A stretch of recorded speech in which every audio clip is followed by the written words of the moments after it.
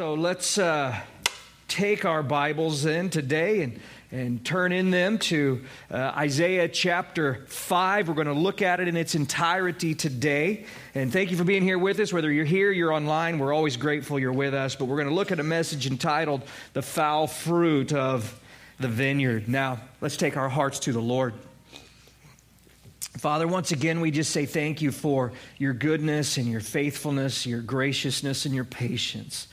Father, we pray, Lord, that you would just fill this time, Lord, with the tangible expression of edifying the body, teaching us, Lord, and that our hearts would be open and ready and receptive to all that you have to say.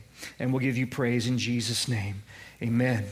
Now, if you remember right, the judgment of Judah and Jerusalem is what's in focus for us for the moment. It began in chapter 2. It concludes here in chapter 5. Now, in chapter 3, God tells them the way that He's going to judge them is through a series of shortages. That there would be a shortage of food, a shortage of water, a shortage in strong civil leaders, and strong spiritual leaders, and strong military leaders. Really a shortage of any and everything that they felt secured by or took confidence in. And what He would leave them with would be weak, foolish, incompetent leadership who would leave the nation in shambles.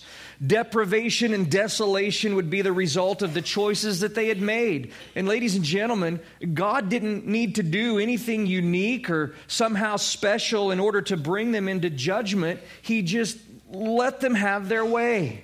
In verse 9 of chapter 3, it reads, "Woe to their soul, for they have brought evil upon themselves." And here in chapter 5, God expands a bit more upon the kinds of sins that are soliciting His judgment. And He will expound on them in the form of pronouncing, or it begins in this form of a parable. Okay, so let's look beginning. Shannon, would you mind just pulling me back just like maybe one notch? In chapter 5, beginning in verse 1, we'll read through the first 7 verses together. So let's turn our attention to the Word of God. Now, let me sing to my well-beloved, a song of my beloved regarding his vineyard. My well-beloved has a vineyard on a very fruitful hill. He dug it up and cleared out its stones and planted it with the choicest vine. He built a tower in its midst and also made a winepress in it. And so he expected it to bring forth good grapes, but it brought forth wild grapes. And now, O inhabitants of Jerusalem and men of Judah, judge, please, between me and my vineyard. What more could have been done to my vineyard that I have not done in it? Why then, when I expected it to bring forth good grapes, did it bring forth wild grapes? And now, please, let me tell you what I will do to my vineyard. I will take away its hedge, and it shall be burned, and break down its wall, and it shall be trampled down. I will lay it waste, and it shall not be pruned or dug, but there shall come up briars and thorns. I will also command the clouds that they rain no rain on it. For the vineyard is of the Lord of hosts. The vineyard of the Lord of hosts is the house of Israel, and the men of Judah are His pleasant plant. He looked for justice, but behold, oppression, for righteousness, but behold, a cry for help. And so the first 6 verses are our illustration, and verse 7 is the interpretation. It begins with the prophet sharing in a form of a song. You know, the idea perhaps if they wouldn't listen to what he would say to them, maybe they would listen if he sang to them. I mean, after all, we'll see in a few minutes, they were all about being entertained. But family, this parable was about a vineyard on a fruitful hill that had every advantage, every benefit that it could possibly be given. The ground was carefully cultivated and prepared. It was planted with the choicest vine, the very best that could be provided. It was protected from harm's way, be it animals or would-be thieves that would want to break in and steal from the vineyard. In other words, the tower was placed in its midst for its protection. There was simply no reason why it shouldn't have been incredibly fruitful. The conditions and the provisions were perfect. And so the owner had every appropriate expectation for a fruitful harvest. He made a wine press, but rather than bring forth good grapes or a fruitful harvest, it brought forth wild grapes or a foul harvest. Now, the word for wild grapes, guys, goes beyond something that's kind of sour and unpleasant. It speaks of a foul-smelling, rotted, poisonous, worthless kind of a fruit.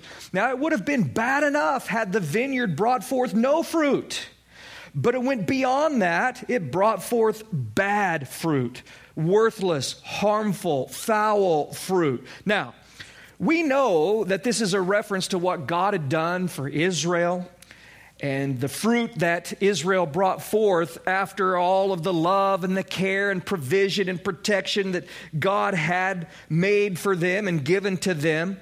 But guys, something that we can take note of here, if you just kind of want to see it in passing as we go through it, is that children are not always the product of their environment. Okay? It's true that sometimes there will be the occasion where the disobedient, obstinate, disrespectful child is the direct result of some sin or terrible decision of the parent or the parents. But listen, there are other times when as a parent you have given them everything they need to succeed. You know, you've placed them in the best possible environment that you can provide. You've cleared away the debris. You've pointed them in the appropriate direction, and they still choose the path of sin. They still choose to feed the appetites of the flesh. Guys, think about Adam and Eve, right? I mean, they literally had everything perfect. God himself was the one who tended to and took care of them. You couldn't have asked for a better environment. Yet they chose the way of sin. Now, of course, we're grateful, aren't we, that God has made a way of reconciliation and restoration through repentance toward God and faith toward Christ. But each individual comes to a place whereby they have to make a decision. It's called free will. Yes, God could have made robots if he wanted them. He didn't want them. Guys, you know, right? What gives love its meaning and its power is the capacity of choice. And God wants us to choose to love him and to follow him and to walk with him and cultivate that relationship with him. He's done everything that he can. What more do we want him to do? Guys, he left the ivory palaces, the gold streets, let's just call them the I don't know what to call them. I just went absolutely blank, but the complete perfection of heaven. Okay? And he came to this earth, and he took on the form of a man, flesh and blood. He became sin for us. He died for us. He was raised so as to justify us. But you and me, we have a decision to make. How will we respond? The invitation goes out. The provision has been made. It's up to you, right? How or what to do with that. But back to our context, God took Israel out of Egypt. He planted them in the land that he had sworn to Abraham to give to his descendants. He hedged them from the other nations around them as they grew. He gave them fertile soil, fruitful land. He gave them his word. He showed them his ways. He loved on them, took care of them, worked with them, provided everything they needed to bring forth the fruit of righteousness, to be the light of the world, to bring the hope of salvation to a dark and dying world. There was every expectation, and appropriately so, for good grapes, a fruitful harvest. But what came forth wasn't good. It was foul. It wasn't good fruit. It was poisonous, bad fruit. They enjoyed the goodness. They enjoyed the gifts. They just lost sight of the giver. And like I said last week, the interpretation certainly does not belong to us, but we can surely find application. In that God has blessed the United States with freedom and prosperity unlike any other nation upon the face of the earth. And my, how we've enjoyed the goodness. My, how we've enjoyed the grace and the gifts. But man, we've forgotten the giver.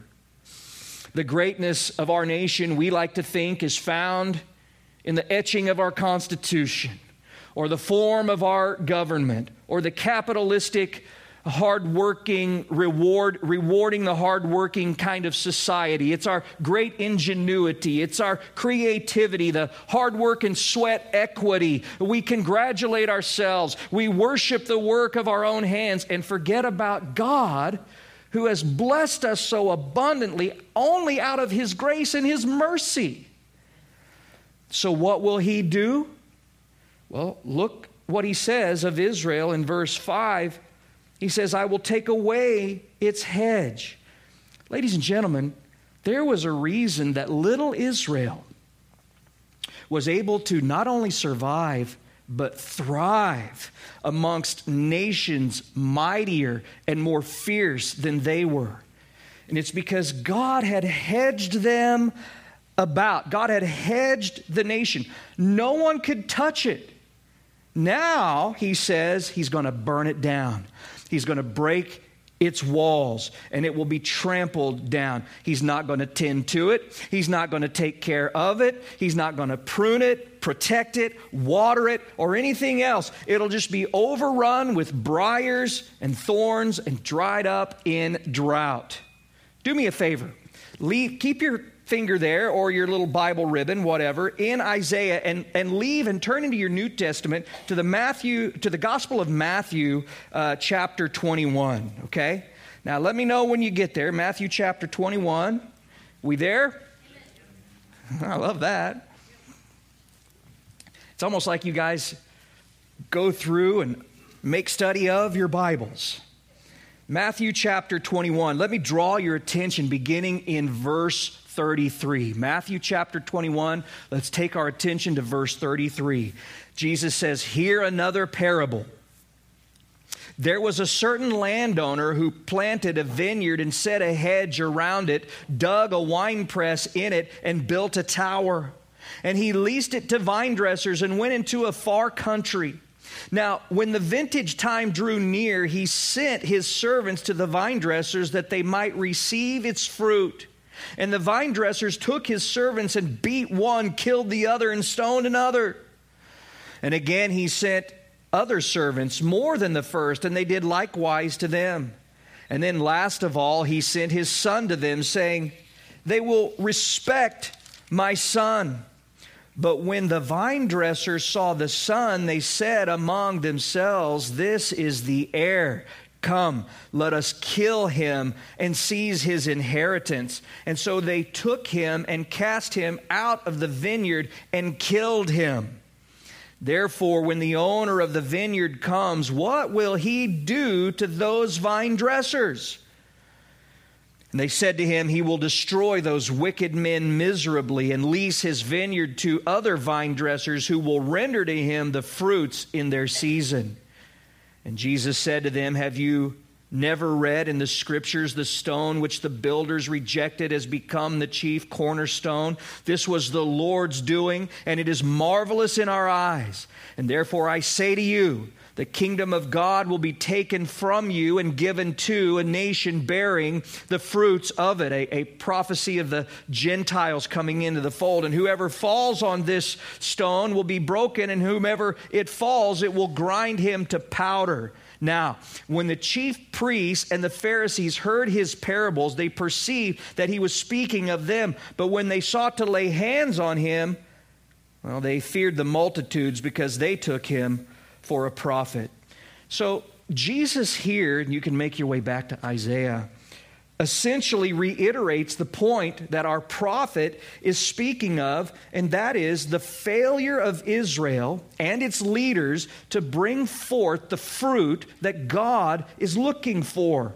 Now, here in Matthew's gospel, Jesus highlights even more than Isaiah in that not only did the landowner do everything to set the vineyard up for success, he also sent servants to check up on it. But rather than render the fruit, they killed the servants. They killed the prophets, you see. Finally, he sent his son. Now, this would be a reference to Christ himself, saying, surely they will respect my son. But when they saw him, they planned to kill him, which they did, and tried to take control of the vineyard for themselves. Now, Jesus said, what do you think the landowner's going to do with those wicked and worthless men when he comes? Guys, the idea is that judgment is all that is left for these people. They've had every opportunity to render fruit, and they've not only failed, they've intentionally rebelled, okay? In John 15, Jesus again paints the picture of bringing forth fruit. He speaks of himself as the vine and we being the branches, and that as long as we abide in him and his word abides in us, that we would bring forth fruit. You see, family, listen to me. It doesn't get a whole lot clearer, okay? God is looking for the fruit of righteousness, the fruit of his love in our lives. He's inspecting us, drawing near to us. He's wanting us to render the fruit of his investment into our lives back to him. Does that make sense to you? You know, we talk from time to time about what I refer to as divine initiative and human responsibility. And what that means is that God always initiates, but we respond. In other words, God has done all the work. He plants the vineyard, he sows the seed, he hedges it around, he builds the tower. Now, as it pertains to you and me, he did the work, he resolved the sin dilemma, he initiated the relationship with us through the cross of Jesus Christ. I mean, he's done it all. We simply receive of his grace, the salvation he so freely provides. But the point here, the principle that should be coming into focus for you is the fact that there should be a net effect of his salvation at work in our lives. In other words, guys, it's that commonly woven principle that's threaded throughout your Bible that we're not saved by works, but surely God's grace will go to work. It will produce works. It will cause us to walk in good works. Are you following me? There will be results from knowing Jesus Christ that will come into fruition in our lives. Paul said that like this. He said, but by the grace, notice the highlight is on the grace. By the grace of God, I am and you are, and I am what I am, he says. And his grace toward me was not in vain. Wait, does that mean we can receive the grace of God in vain? Absolutely. He talks about that. But he says, notice, why wasn't it in vain? I labored more abundantly than they all, yet not I. You see, it's not about me and my works, but the grace of God which was with me. God's grace will produce works in and through us. It will cause us to put our hands to the plow, to lay hold of that for which Christ has laid hold of us. And so the question that confronts me and confronts you is, what is the fruit? Think about it. What is the fruit of God's grace in your life? What's the net effect? What's happening? What's being rendered, you see?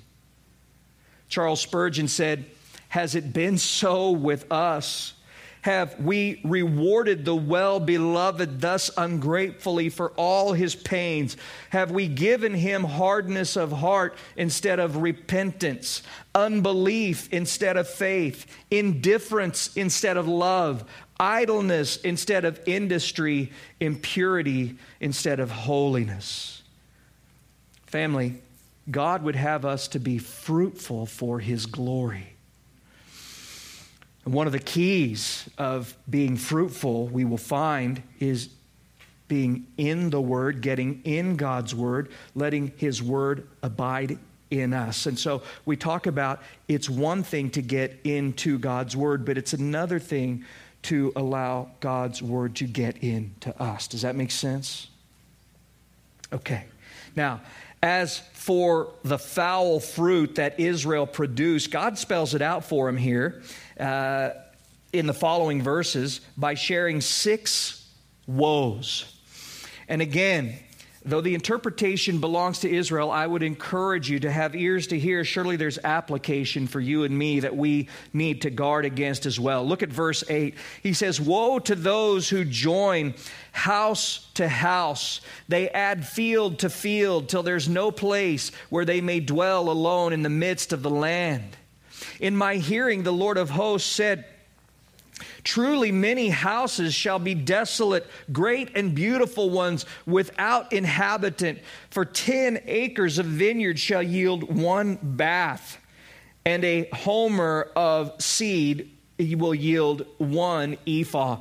Guys, here we have what we might call the first foul fruit on the list, and essentially it is greed, it is covetousness. And it's not so much rural development that God is against, at least I don't think, as far as I can tell. It's that insatiable appetite to buy more and more property, to enrich oneself at the expense of others. Meaning, you're buying it all up. You're buying it all up, and you're making this huge estate. Now there's no room for anyone else. Guys, it comes back to the question we were confronted with a couple of weeks back, and that is, how much is enough? Maybe they were developing these massive estates to sell to other crooked leaders in the land. Essentially, God is saying, everything you're doing to enrich yourself is ultimately going to fall apart. The deals won't go through. The houses will be vacant. The fields will just not yield anything for you. In verse 11, we have the second woe. Woe to those who rise early in the morning, that they may follow intoxicating drink, who continue until night, till wine inflames them. The harp and the strings and the tambourine and the flute and the wine are in their feasts, but they do not, underline it, regard the work of the Lord, nor consider the operation of His hands. And therefore my people have gone into captivity, because they have no knowledge. Their honorable men are famished, and their multitude dried up with thirst. Therefore Sheol, if your Bible says hell, like old King James, that's not speaking of hell like we would think of the flames. He's talking about the grave, Sheol, right? Has enlarged itself and opened its mouth beyond measure. Their glory and their multitude and their pomp, and he who is jubilant shall descend into it, and people shall be brought down. Each man shall be humbled, and the eyes of the lofty shall be humbled. But the Lord of hosts shall be exalted in judgment, and God who is holy shall be hallowed in righteousness. And then the lambs shall feed in their pasture, and in the waste places of the fat ones strangers shall eat. So this is the foul fruit of drunkenness and substance abuse. Now, people who like to drink generally get kind of semi-confrontational about the fact that the Bible doesn't forbid drinking. And that's true.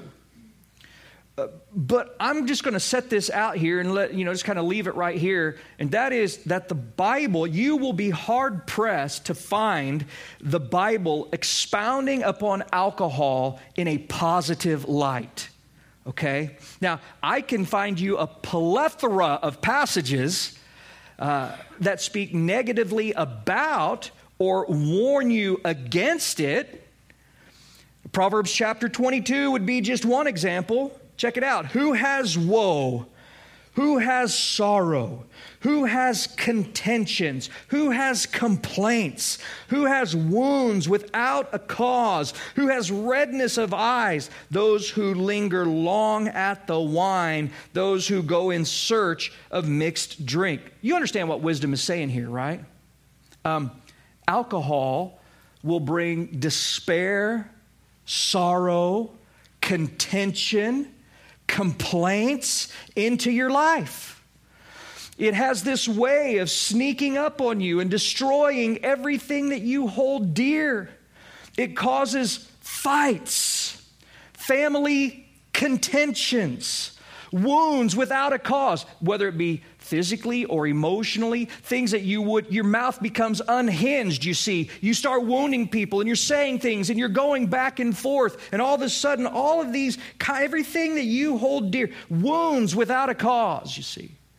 He carries on. Do not look on the wine when it is red, when it sparkles in the cup. You know, you go to a restaurant and like their food presentation looks good, but then, you know, when you turn the page and it's like those alcoholic drinks, and man, they got them looking good. You know what I'm saying? Man, that looks like it would be tasty and all. And he says, look, don't be lured in. Don't be drawn in. When it sparkles in the cup, when it swirls around smoothly, at the last, it bites like a serpent. It stings like a viper. In other words, it looks so tempting, so tantalizing, so enticing, so alluring, but it's poison. It's drawing you in to destroy your life. He says your eyes will see strange things. Notice your heart will utter perverse things. Things that normally you would hold in check. Like I said, you just become unhinged. You just start spewing all this poison, this venom.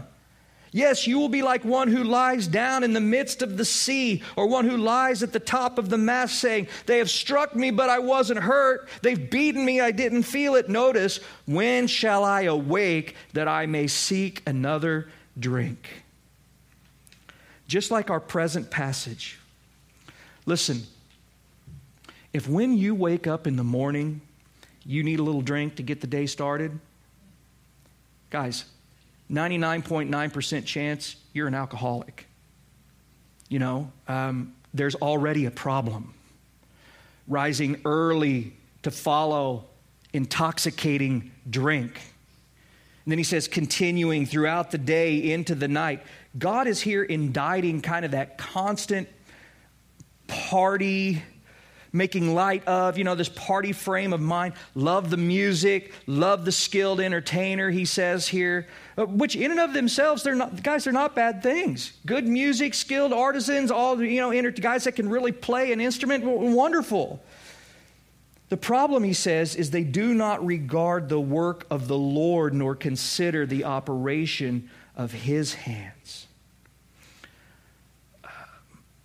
Just FYI, parents, if your children are watching you, witnessing you, seeing you drink and coping with life, like this is how you cope, this is where you go. I mean, I've had a rough day, you know, and you pop a cold one or whatever the case may be, or various substances or whatever.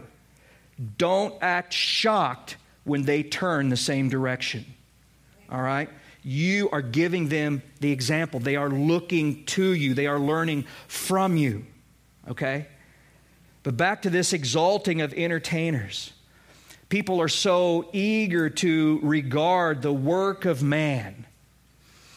But they don't regard the work of the Lord, nor consider the operation of his hands. Guys, we marvel at the operation of Steve Jobs' hands, right? I mean, here we are. I would guess a massive majority of us have something that, now obviously he's been dead for a number of years, but Apple was his baby, you know? We marvel at the work of Elon Musk's hands, or, you know, fill in the blank. These guys that push the boundaries, that innovate so brilliantly. But guys, I promise you that your reproductive system or your nervous system, for that matter, any system of the human anatomy, or aquatic life, whatever the case may be, the animal kingdom, the variety and complexity of creation, the vast enormity of the sun and the moon and the stars and all the galaxies, down to the smallest single cell amoeba or whatever, the work of the Lord's hands. It goes uncelebrated, unappreciated. It's taken for granted, and yet it all screams to mankind. It's pointing to, it's testifying of a creator. We recognize that the iPhone or the shoes you're wearing, the building you're in, the chairs in which you sit. You could point to it, this pulpit, the keyboard, the instruments, your shirt, whatever. None of it would exist apart from a designer and a creator. Yet the things I just mentioned, about life and the terrestrial and celestial bodies and all of infinitely greater complexity, well, they just kind of happen by random chance. What? No way. It's the work of the Lord. It's the operation of His hands. Guys, the psalmist said, the heavens declare the glory of God, and the firmament shows His handiwork. Day unto day utters speech, and night unto night reveals knowledge. There is no speech, no language where their voice is not heard. In other words, there's no language barrier between creation and what God is trying to point to so that man will see that He is there, right? Those things which are visible testify of the invisible is what Paul talked about in Romans. He says, their line has gone out through all the earth and their words to the end of the world. God says here, my people don't regard me, nor consider the operation of my hands. Therefore, verse 13, my people have gone into captivity. Why? Underline it, because they have no knowledge. What does that mean? They are ignorant of the Word of God. They've blown off the precepts and principles of God. They've given themselves over to debauchery, to being debased. Hosea, it reads like this, my people are destroyed for lack of knowledge. Guys, this is why it's so important that we assemble like this, that you're spending time on the regular in your Bible, that we might grow in our knowledge and understanding and application of Him and His Word, that we might lead lives that regard Him, that respect Him as our Creator, as our Heavenly Father, in ways that are pleasing to Him, you see.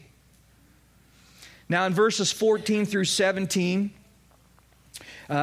Isaiah expands on the death and destruction that's coming, how the pride of the people will be brought low, and that God alone will be exalted and hallowed in righteousness.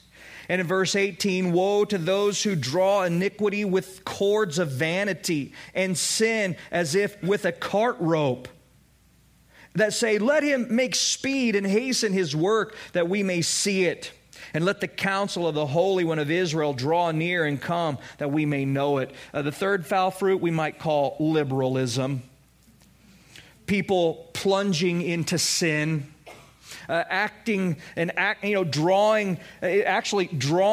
sin to themselves through cords of ropes of emptiness or vanity. Guys, this is not a woe to the man who stumbles occasionally, as people sometimes will. He's talking about people who actively pursue and justify sin in their lives, okay? They seek it out. They draw it in. They're bound to it and in it. They drag it with them. I was thinking of what was that? I don't remember what it's called. Is it a Christmas Story? What, the Ebenezer Scrooge one? Is that what it's called? What is that one called? Carol. Christmas Carol. Yeah. Christmas Story had, I think, Ralphie in it, I think. You'll shoot your eye out, kid. But Christmas Carol. You remember, and was it the Ghost of Christmas Past was like Bob Marley or something? Is that who it was? Bob Marley. Who is it? Someone Marley. Who was it? Help me. Huh? Jacob Marley. Guys, top 10 answers on the board. I'm messing it all up. You guys are with me, though. You're gracious and full of mercy. Jacob Marley. But remember, he shows up and he's bound in all these chains, and he's dragging all these chains of all of the sin and stuff that he had, all the wrongdoings, all the things he had taken pleasure in, all the wrong that he had done. Bob Marley. But my point is that that's sort of, and I completely blew it, but that's sort of the picture that we have here, that men are dragging sin. It's like they're bound, not only drawn to it, but they're bound in it and by it. And they mistake the mercy and patience of God for apathy, or worse yet, approval. They mock the Lord. That's what it means here when he says, let him do his worst. Go ahead, pour it out. God, give us what you got. Let the Holy One draw near. Let's see what you got. They defy the judgment of God against their sin. Well, God, if you're there, then just strike me dead. These kinds of like ignorant, foolhardy, arrogant statements. In verse 20. We went through. See, I'm all messed up. Verse 20. Woe to those who call evil good and good evil. Underline it. Who put darkness for light and light for darkness. Who put bitter for sweet and sweet for bitter. We touched on this last week. There's no closet shame or sin anymore. People openly, arrogantly flaunt their sin as though it's some great thing, Essentially calling evil good and good, the standards, the absolutes of God's Word.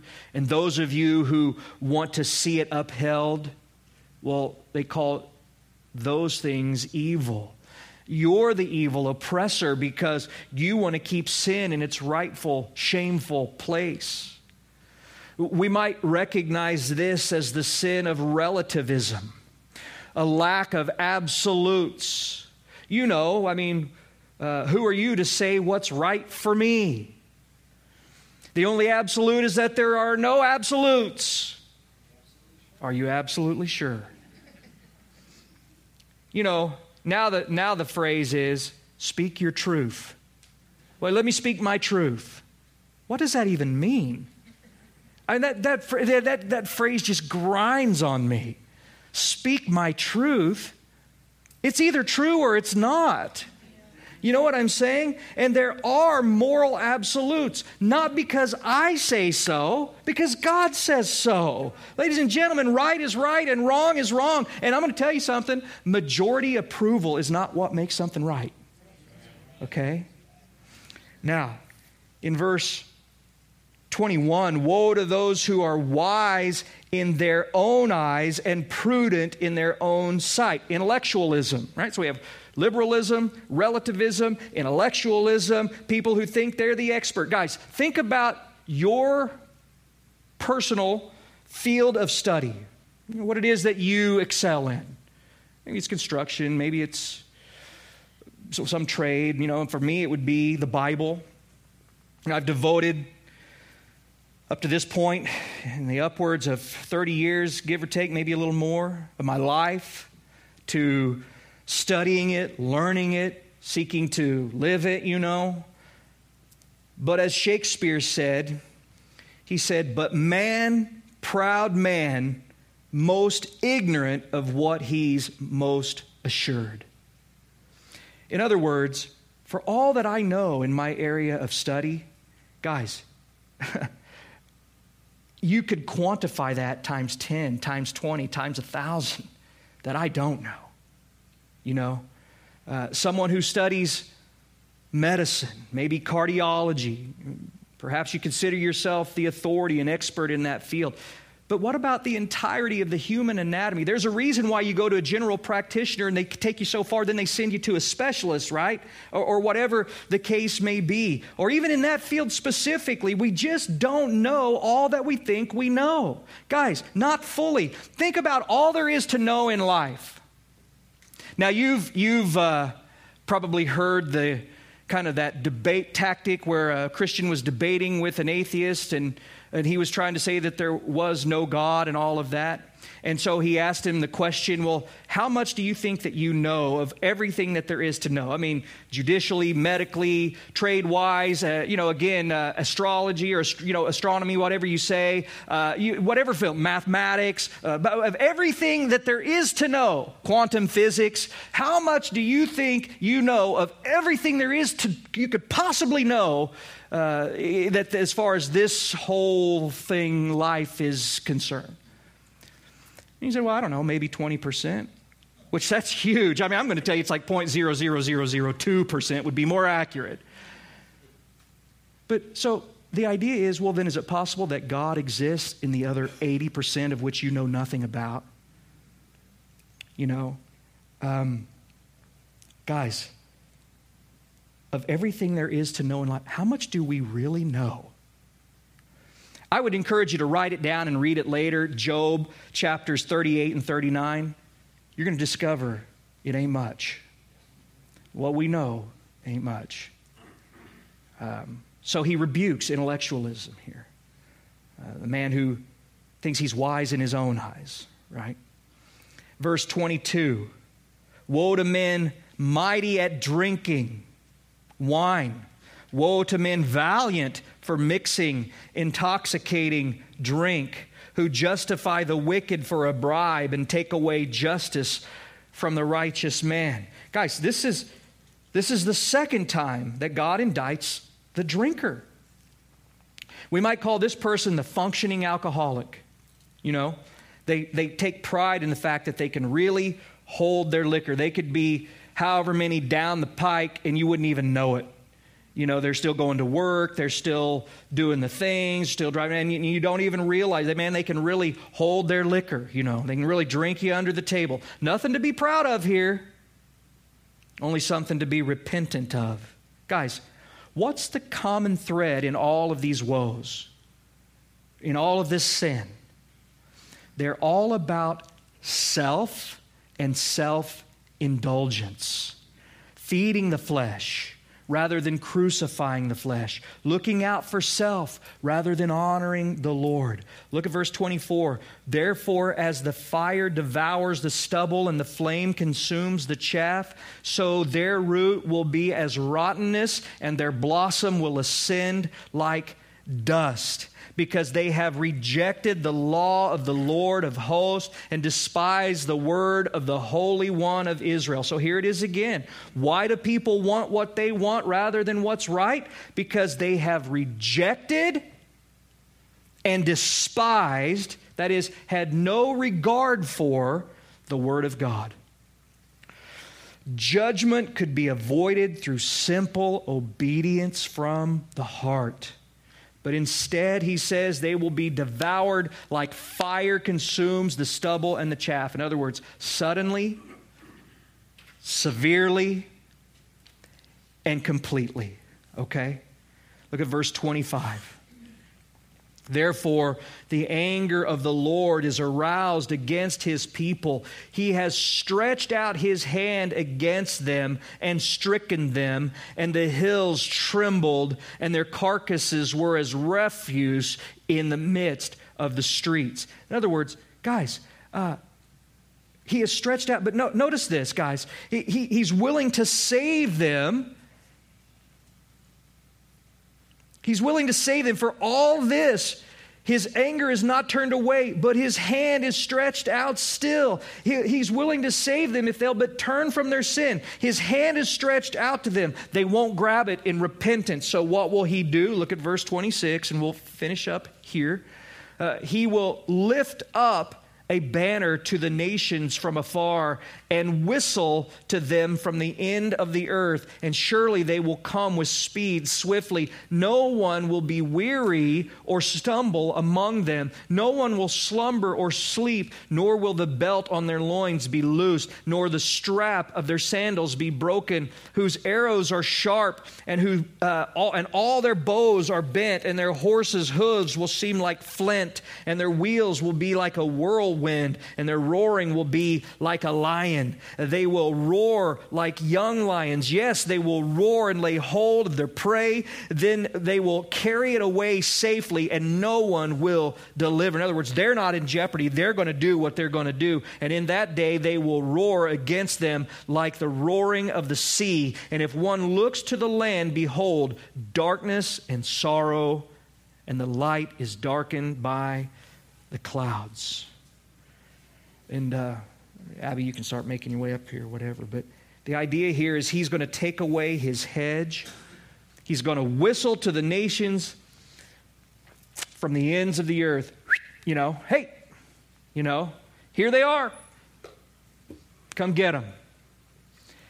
Egypt, Syria, Assyria, ultimately Babylon would carry them off into captivity. Here's the thing about those other nations, God says. They're going to be all business. No one will weary or stumble among them.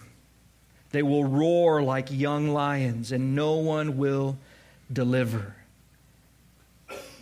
Guys, the strong men of Judah were mighty at drinking wine. Mighty at drinking alcohol, partying, entertainment. Their enemies would be focused, sharp, prepared for war. And Judah would surely fall. So again, guys, as the Lord surveys the vineyard of our lives, what kind of fruit does He find?